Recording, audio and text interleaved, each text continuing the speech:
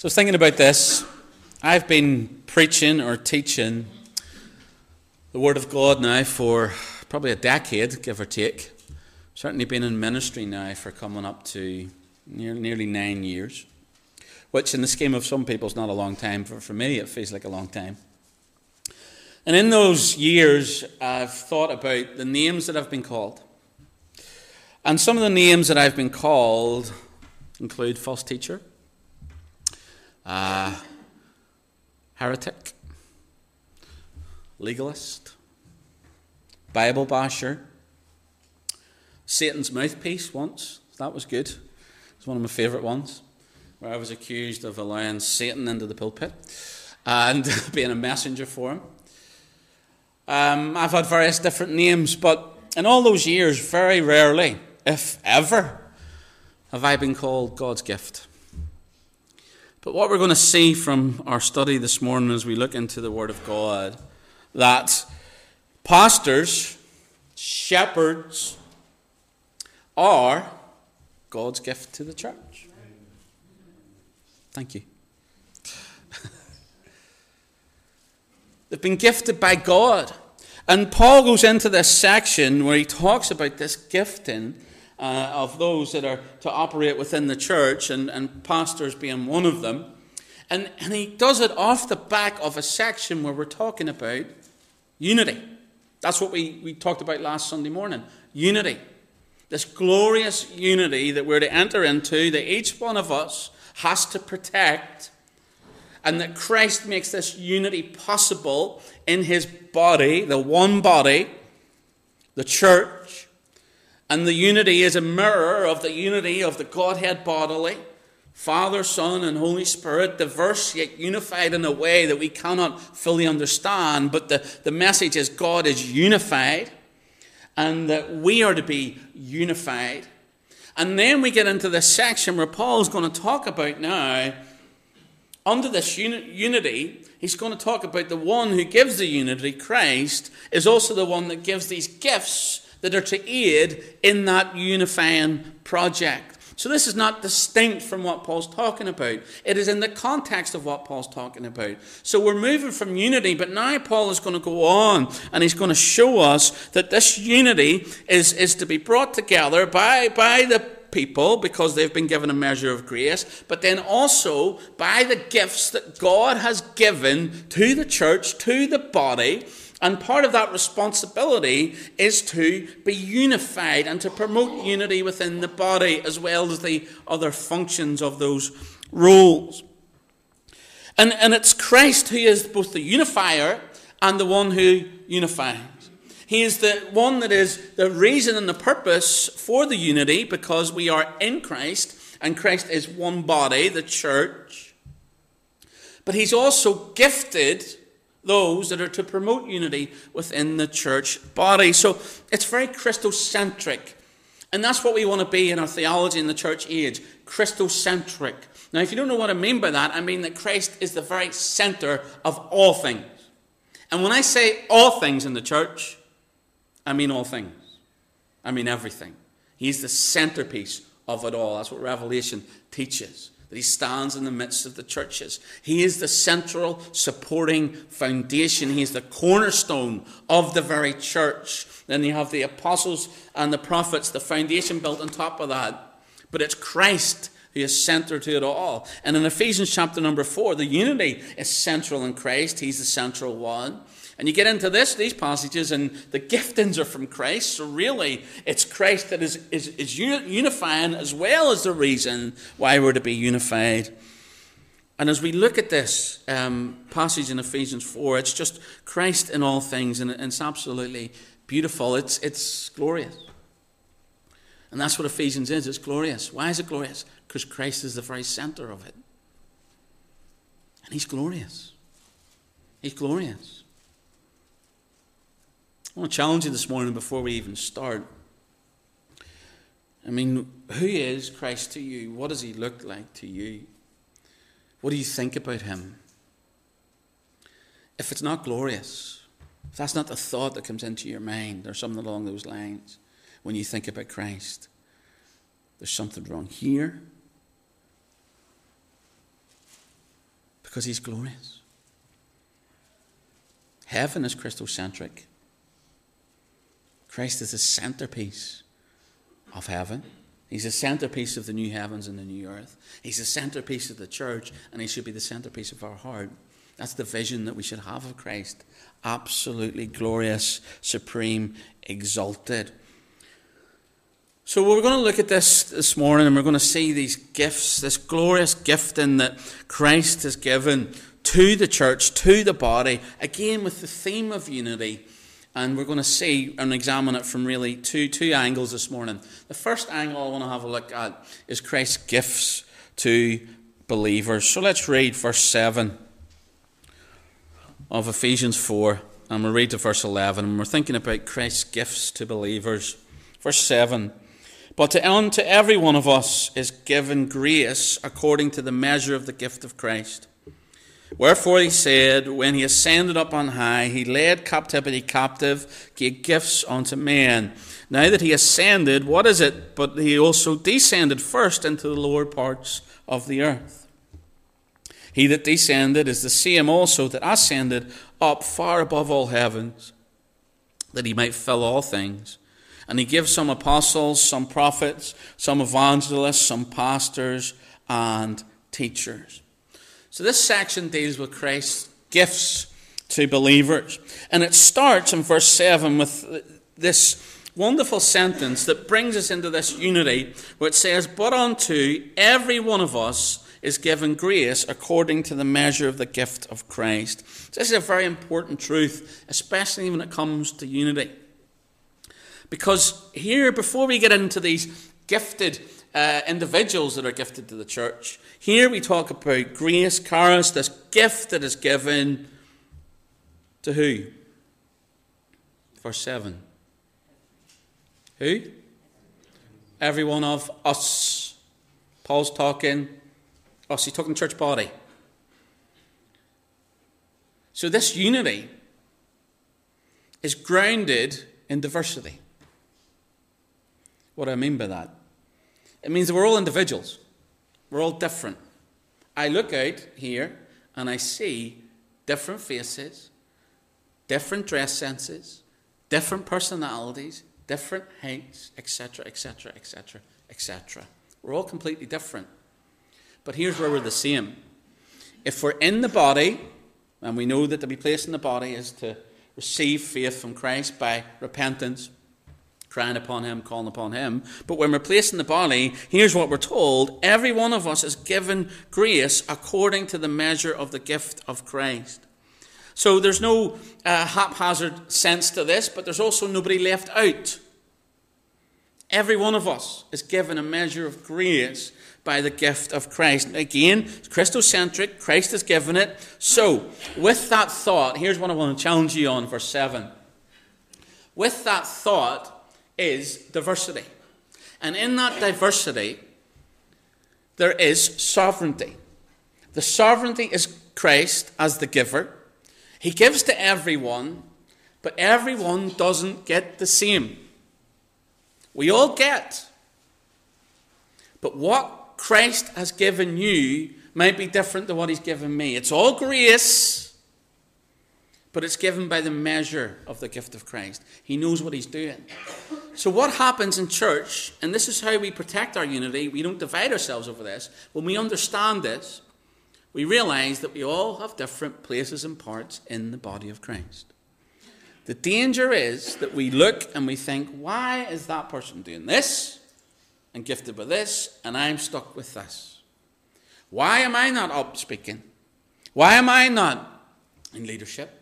Why am I not called into the ministry to be a pastor? Because it's Christ that gives, and he's sovereign, and he knows best. And he calls who he calls, and he wills who he wills. I was called into the ministry. It wasn't my choice. I can tell you now, it was not my choice. But everybody has something. Everybody. The danger is we start looking at others, saying, well, Lord, why have you gifted them that and not me? That doesn't come into it.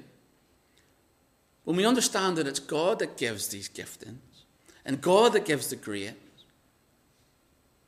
we understand that he knows best. And whatever he's given us is enough. And what he has given us, if it's enough and it's from him and he's sovereign, then we're to use it and not worry about what other people have. God's over all. Too often we fall into the narcissistic world where we just think more of ourselves than we ought to. Here's what I know. God has given each one of us a measure of grace to work within the body. The issue is not what he's given us. The issue is, are we using what he's given us? That's where it falls down. So Paul starts this concept of unity. He starts with verse 7, and then we get into verse number 8, and we're going to have a look at when these gifts were given. This verse number 8 to 10, and really verse 9 and 10 are a little parenthesis section. Verse 8 tells us a little bit about when these gifts were given. So let's have a look at verse number 8 there. Wherefore he said, when he ascended up on high, he led captivity captive and gave gifts unto men. I want you to keep your place in Ephesians 4, and I want you to turn with me, please, to Psalm 68. So keep your place in Ephesians, put your finger in it, put your hand in there and grab it, and then get yourself to Psalm 68. Because Paul is alluding to Psalm 68 in verse number 18, and I'll read that for you. So keep your place in Ephesians, because I want you to compare the two. I want you to compare Ephesians 4:8, and I want you to look at Psalm 68 and verse number 18. Psalm 68 and verse number 18 reads this. This is what Paul's quoting. Thou hast ascended on high, thou hast led captivity captive, thou hast received gifts from men, yea, for the rebellious also, that the Lord God might dwell among them. Psalm 68 is what Paul's quoting. But notice what Paul says, if you look back in Ephesians 4 and compare the two.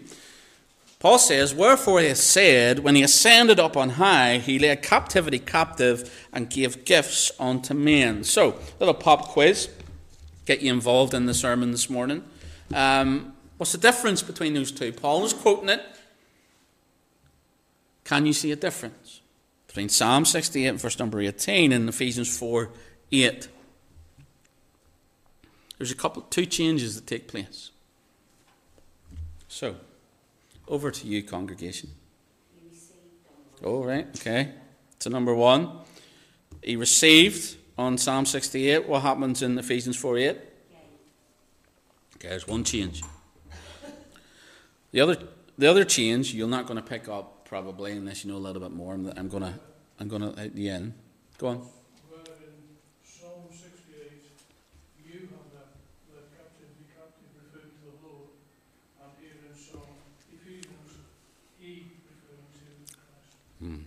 Well, it's good, but it's not right. You're nearly there. And actually, this will help a little bit, because Psalm 68, there's a change. So we've identified the first change. There's a change in the action. In Psalm 68, gifts are received. And then in Ephesians 4:8, gifts are given. Now, the thing with Psalm 68, and Paul said there, just thinking about you and thinking about the Lord, actually, to the Jewish mind, Psalm 68 and this little portion is not about God going up, it's about Moses going up. Moses going up on Mount Sinai and receiving the law. So, we read Psalm 68, verse 18 again, and we'll paraphrase a little bit. Moses has ascended on high, has led captivity captive. Does this sound a little bit like it fits? Thou hast received gifts from men. What's the gift? The gift is the law. Yes, for the rebellious also, that the Lord God might dwell among them. Now, we're studying the tabernacle, right? What's God doing there? Dwelling among his people, right? So, to the Jewish mind, Psalm 68 it's a psalm of victory also, but it's associated with Moses. And associated with Moses going and getting the law. This is an important little thing, I think. When we get to Ephesians chapter 4 and verse 8, the gifting is a subject is no longer Moses. The subject, as rightly identified, is Christ. The action is changed from receiving to giving. And the connection between the two that I'm going to show you is Pentecost. Because Pentecost is when the Lord ascended. It's when we believe the church began. It's when we believe the gifts to the church were given at Pentecost. We call this the birth of the church.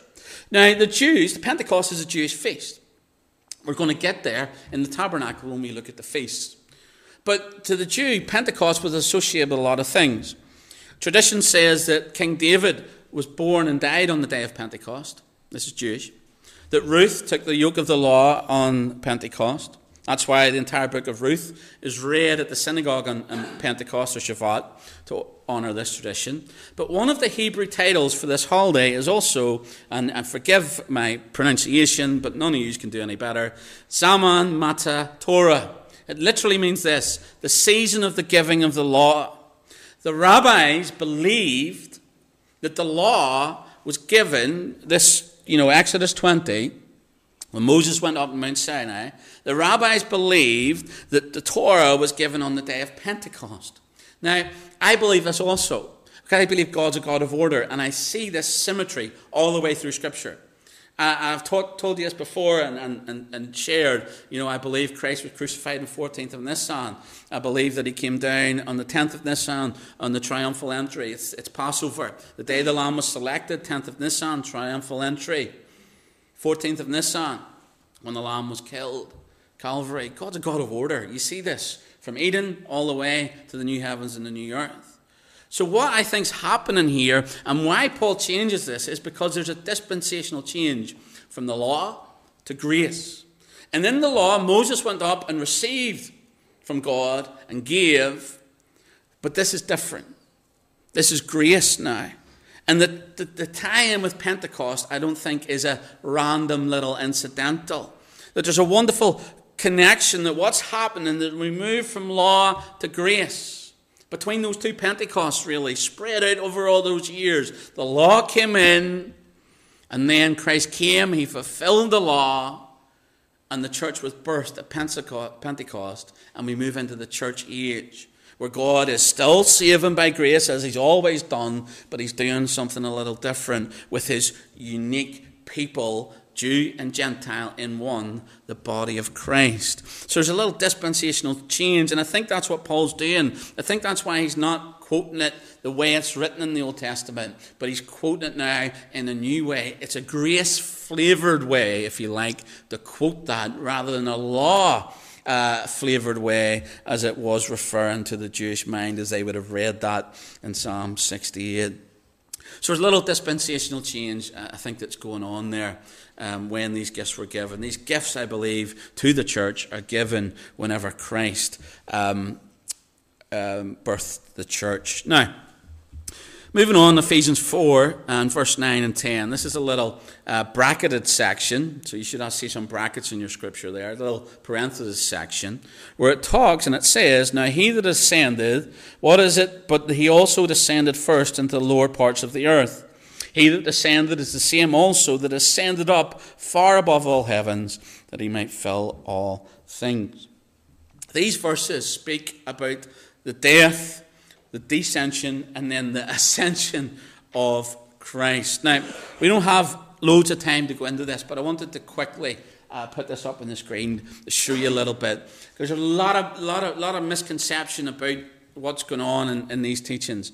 What we refer to as hell is not what they would have understood, and not what we understand in this church as what the place before death is, or the place after death is. Hell is the place that people go after the final judgment.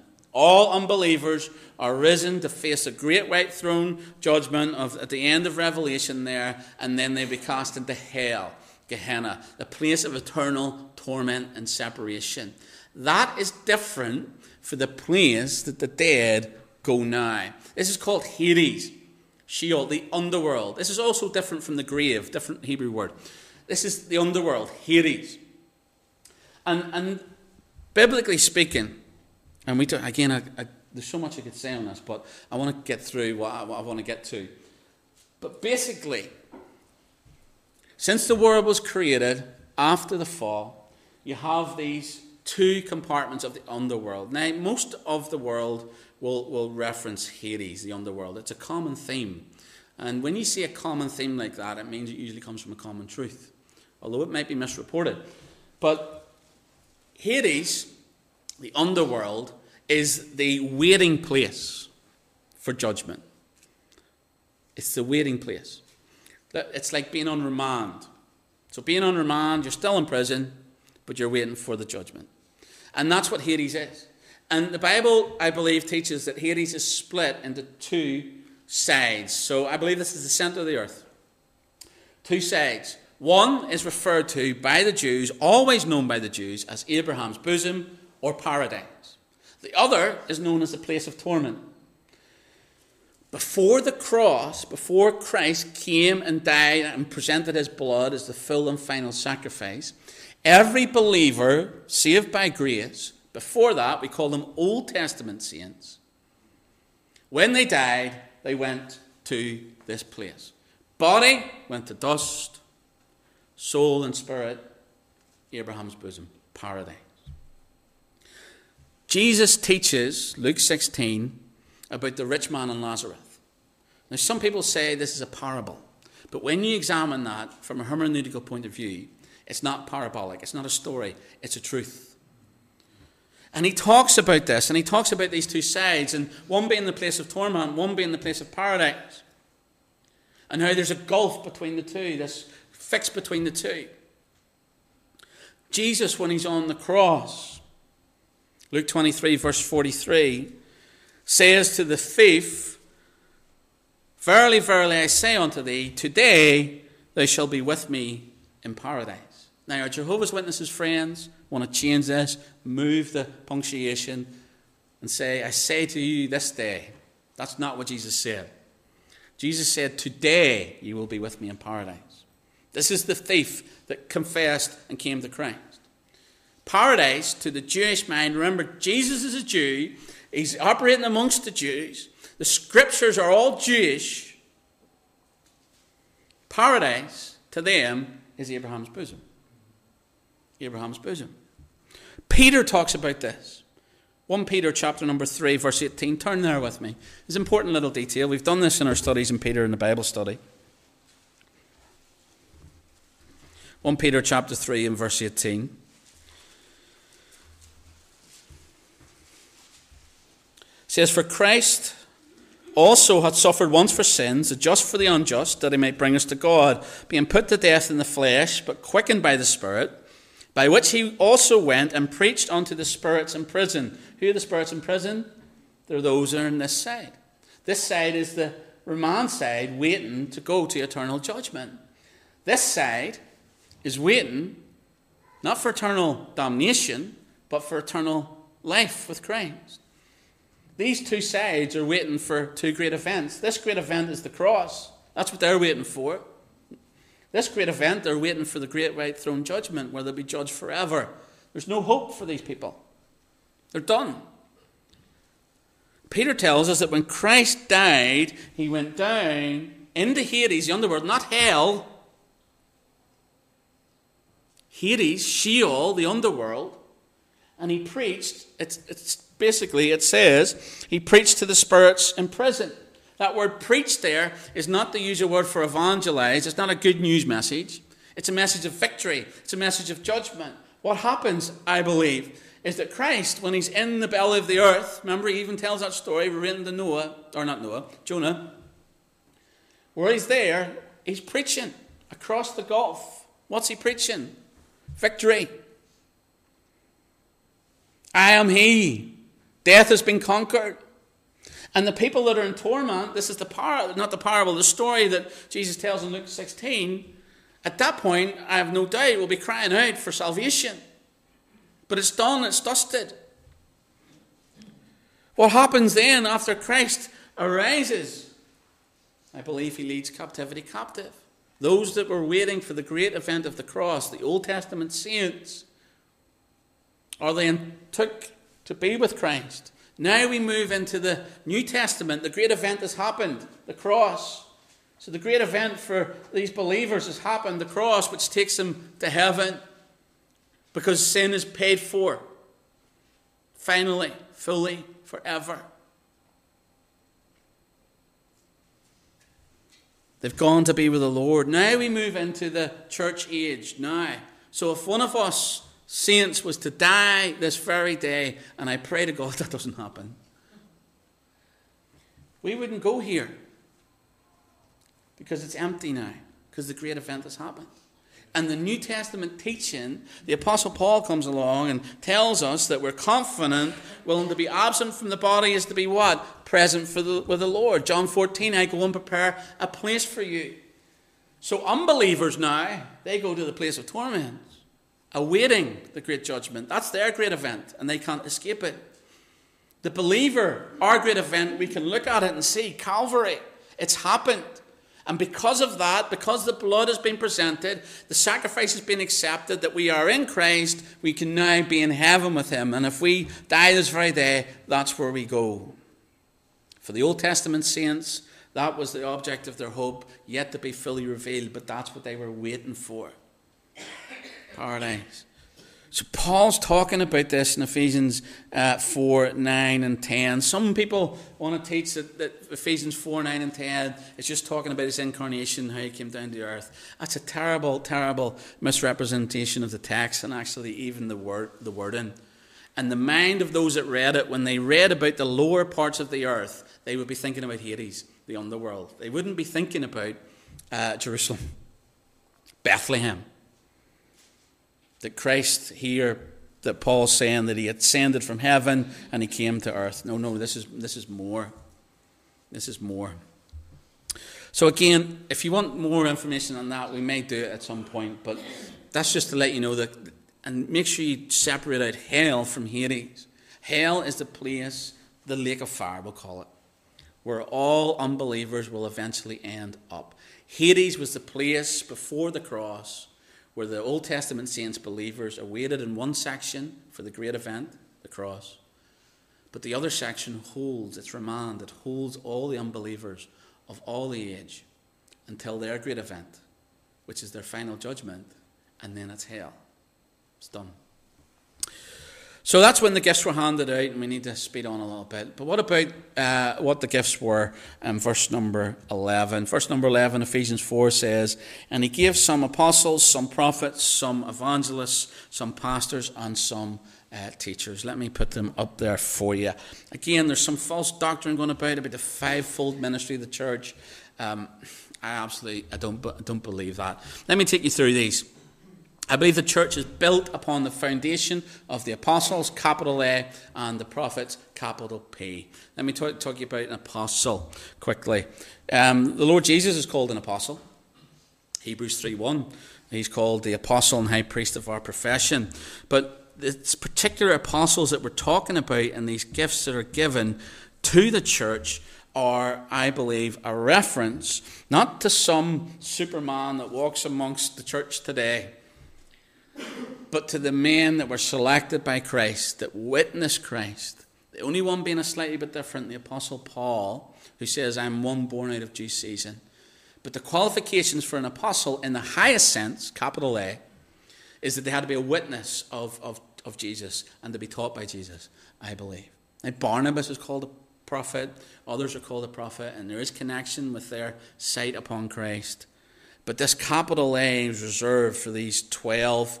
You get into Matthew 19, it talks about those that will sit upon 12 thrones, the 12 apostles. You get into Revelation 21 and verse 14, the foundations of the new heavens and the new earth are named after the 12 apostles of the Lamb. It's a very unique and specific office, capital A. The word apostle just means sent one. So if you're going to use the word apostle in a lowercase a, somebody that's sent. It's a sent one. But we're talking about uppercase, big apostle. This is the high calling. And this was conditioned, I believe, by divine appointment. Paul had to defend his apostleship. Not simply that he was a sent one, but that he was an apostle, qualified in that 12.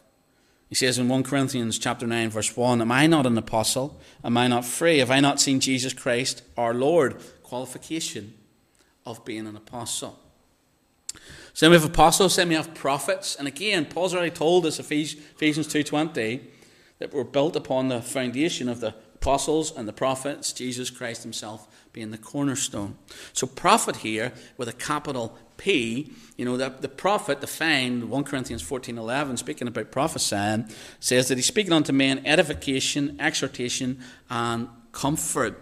This prophet, capital P, again, misappropriated, I think, is really to do, in this sense, more with forthtelling than foretelling. It's not telling the future, it's telling the people. And again, this is a foundation that was needed in the early church, absolutely.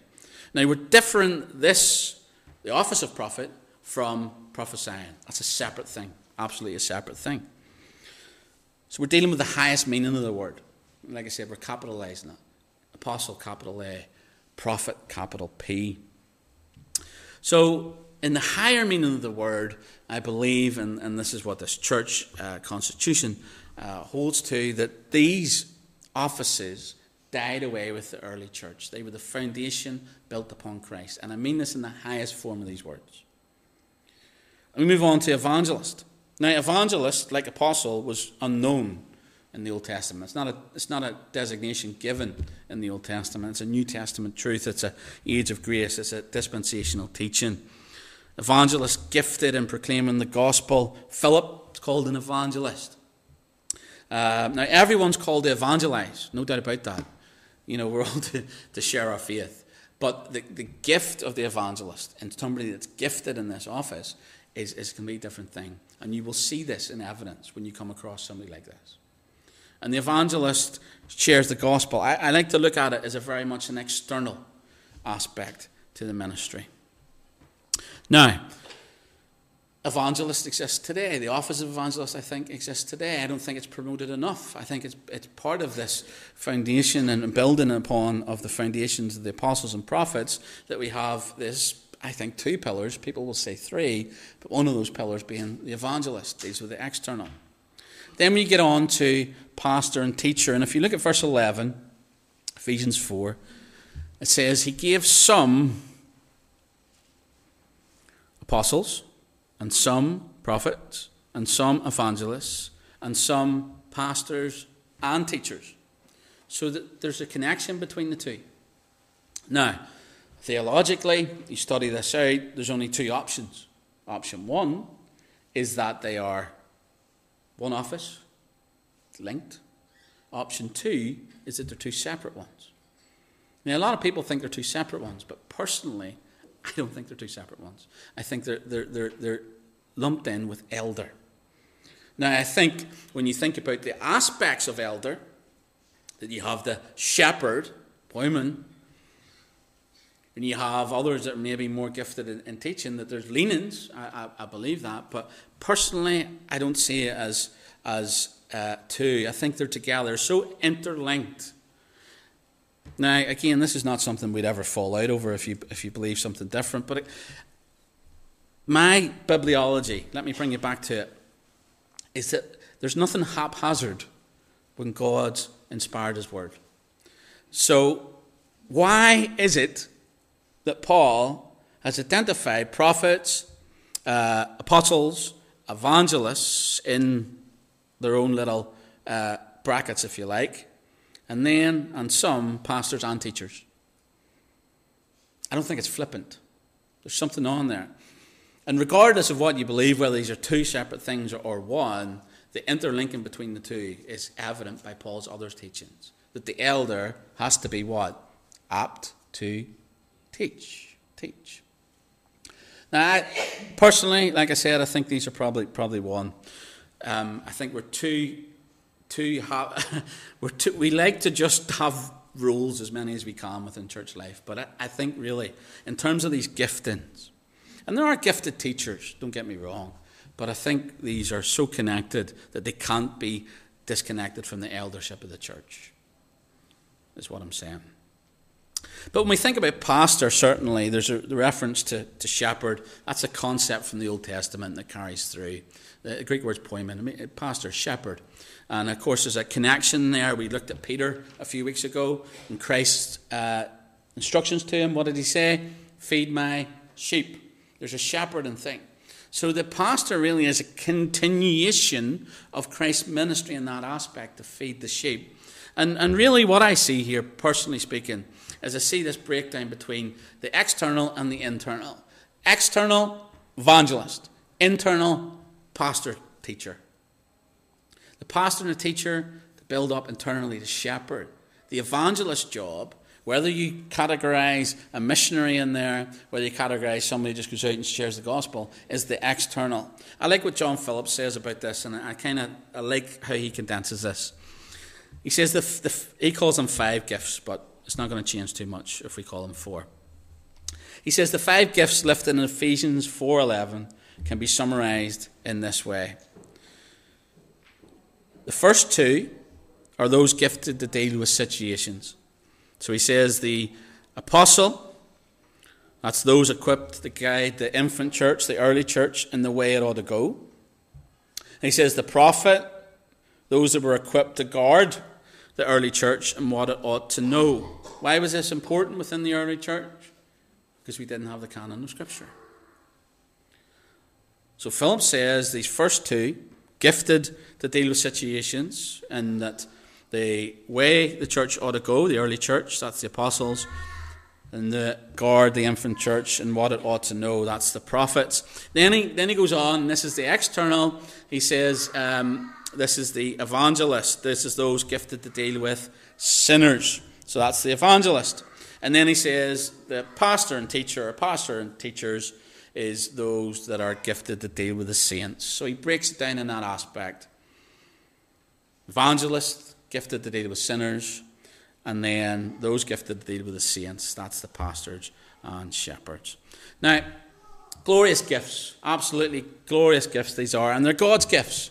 You know, whatever your feelings about these things, what you cannot deny is they're a gift from God, and that's glorious. But here's the most important thing, and this is what we want to wrap up with, and I want to get through this quickly for you. The most important thing, and not denying the importance of God's gifts, but it's the goal for believers in relation to all of these things. And the goal for believers is what we should really be concerned about. You know, if we spend our entire Christian life getting into the debates about whether pastor and teacher are 1 or 2, we've missed it. Now, healthy discussion's fine, but the real thing that we need to be concerned about, that our energy should be consumed about, is what the goal is. And Paul tells us what the goal is. Number 1, the goal is, in these gifts, that the church, the saints, would be equipped. Look at verse 12. Verse 12, Ephesians 4 says, for the perfecting of the saints, for the work of the ministry, for the edifying of the body of Christ. And again, there's some talk within this. What does this mean?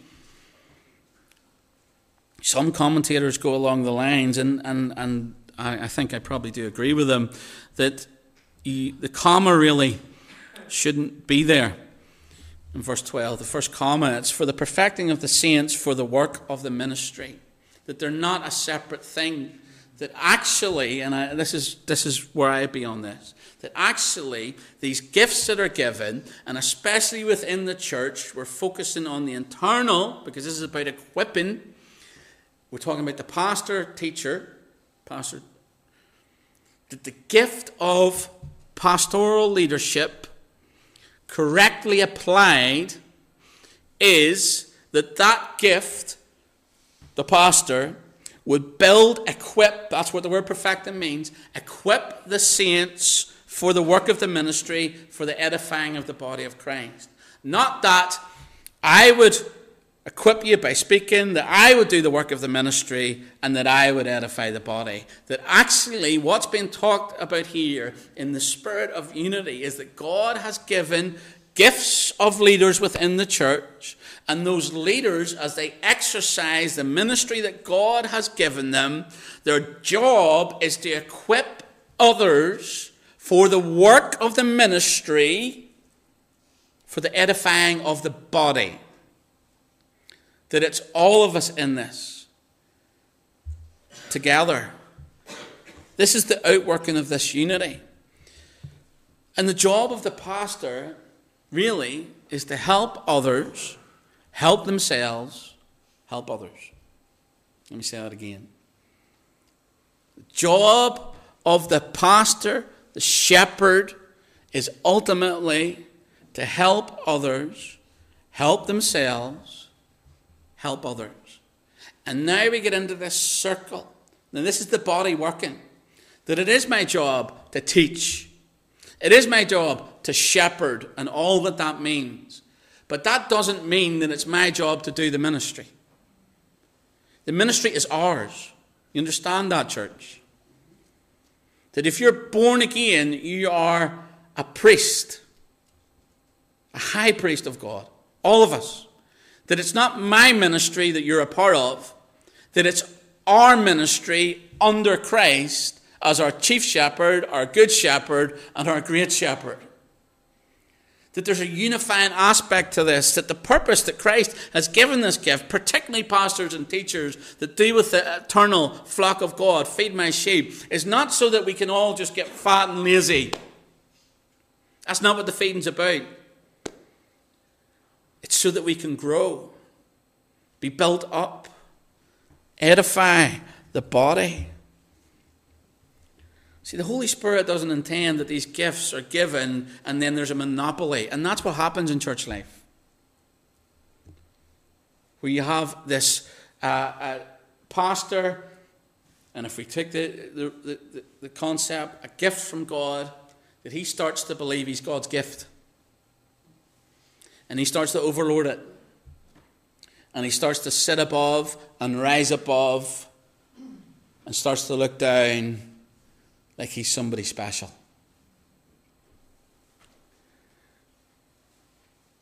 But the true shepherd, the true pastor, teacher, doesn't sit above, he sits with. Yes, he leads, but he exhorts and he builds up so that you might build others up, so that we might build each other up. That a good shepherd needs good sheep, and good sheep need a good shepherd. It's a community project together. And that's one of the goals that for Christ believers, that he gives this gift of pastors and teachers, leaders within the church, that we might all grow together, that we be equipped. Then he goes on to say that we be mature, verse 13, till we all come to the unity of the faith. This is not individual. This is corporate. This is the purpose of all these things, that we all come to unity of the faith, knowledge of the Son of God, unto the perfect man, unto the measure, stature, and fullness of Christ. It's the goal, to be equipped, to be mature. Number 3, to be settled, verse 14. That we henceforth be no more children. You want to grow, tossed to and fro, carried about with every wind of doctrine by the sleight of men, cunning craftiness, where they lay in wait to deceive. Speaking the truth in love, may grow up into all things, which is the head, even Christ. Spiritual infants can't discern doctrinal truths of any depth. It's impossible. Because they don't, they're babies. They have to grow. So we have to feed them. All of us. Help them grow. So that they're not tossed to and fro. That's one of the unifying things about the pastor that holds to the Word of God, that lives humbly, walks humbly, understands his role, doesn't make him special. That it's Christ who's special, not the man. But he understands his role in building each and every new believer up, as well as those that have been in the faith for a while, grounding them so that they're not tossed to and fro in every wind of doctrine. So, we've looked this morning at these aspects of unity, both Christ's gifts and then Christ's goal for the believers. And ultimately, we want to be equipped, we want to be mature, and we want to be settled. So the things that we've thought about really, firstly, is that gifted leaders are not just hired, they're not just appointed, but are sovereignly bestowed. That whether you like it or not, I am God's gift to you. Now you may feel let down about that, but hey ho. Now again, these are different from the gifts of the Spirit, 1 Corinthians 12. This is not about gifts to believers. This is believers that are gifted to the church. The church should consider its leaders to be gifts from God. Secondly, the purpose of those leaders is not just to do the work of the Lord, but to train and involve every member in that work. That we don't build our little empires as pastors. That we involve each and every body. So here's our application. This is what I want you to take away this morning, and we'll wrap up. I believe the Bible teaches that God gifts leaders. But I also believe that it teaches that gifted leaders are to enable others to develop and use their gifts. This is not my ministry. This is our ministry. That the work of Milton Baptist Church is not mine. It's not the church oversight's. It's ours. It's ours. And together we're to work in it. And as Paul comes out of this section that he talks about this unity, how we're to be equipped, mature and settled, I want to remind you that although he's talked about the giftings of leaders that have been given, that he started this little bit by saying each one of us has been given a gift of grace by the measure of Christ. It's my job as shepherd to enable you to exercise and realize your gift in the body. Good leaders raise good sheep and need good sheep. And that's part of the glorious unity that God gives us. That we're all able and capable of working together. What a glorious gifting God has given. And it's hard for me to say this, but you should pray for your leaders. Pray for your pastor. Pray for me. Because I'm not special. I've just been selected by God to do a very important job. But my job is not to build myself up. My job is to build you up. And as I build you up, you build me up. My job is to help others, help themselves, help others. That's the glorious unity that comes about from the glorious gifting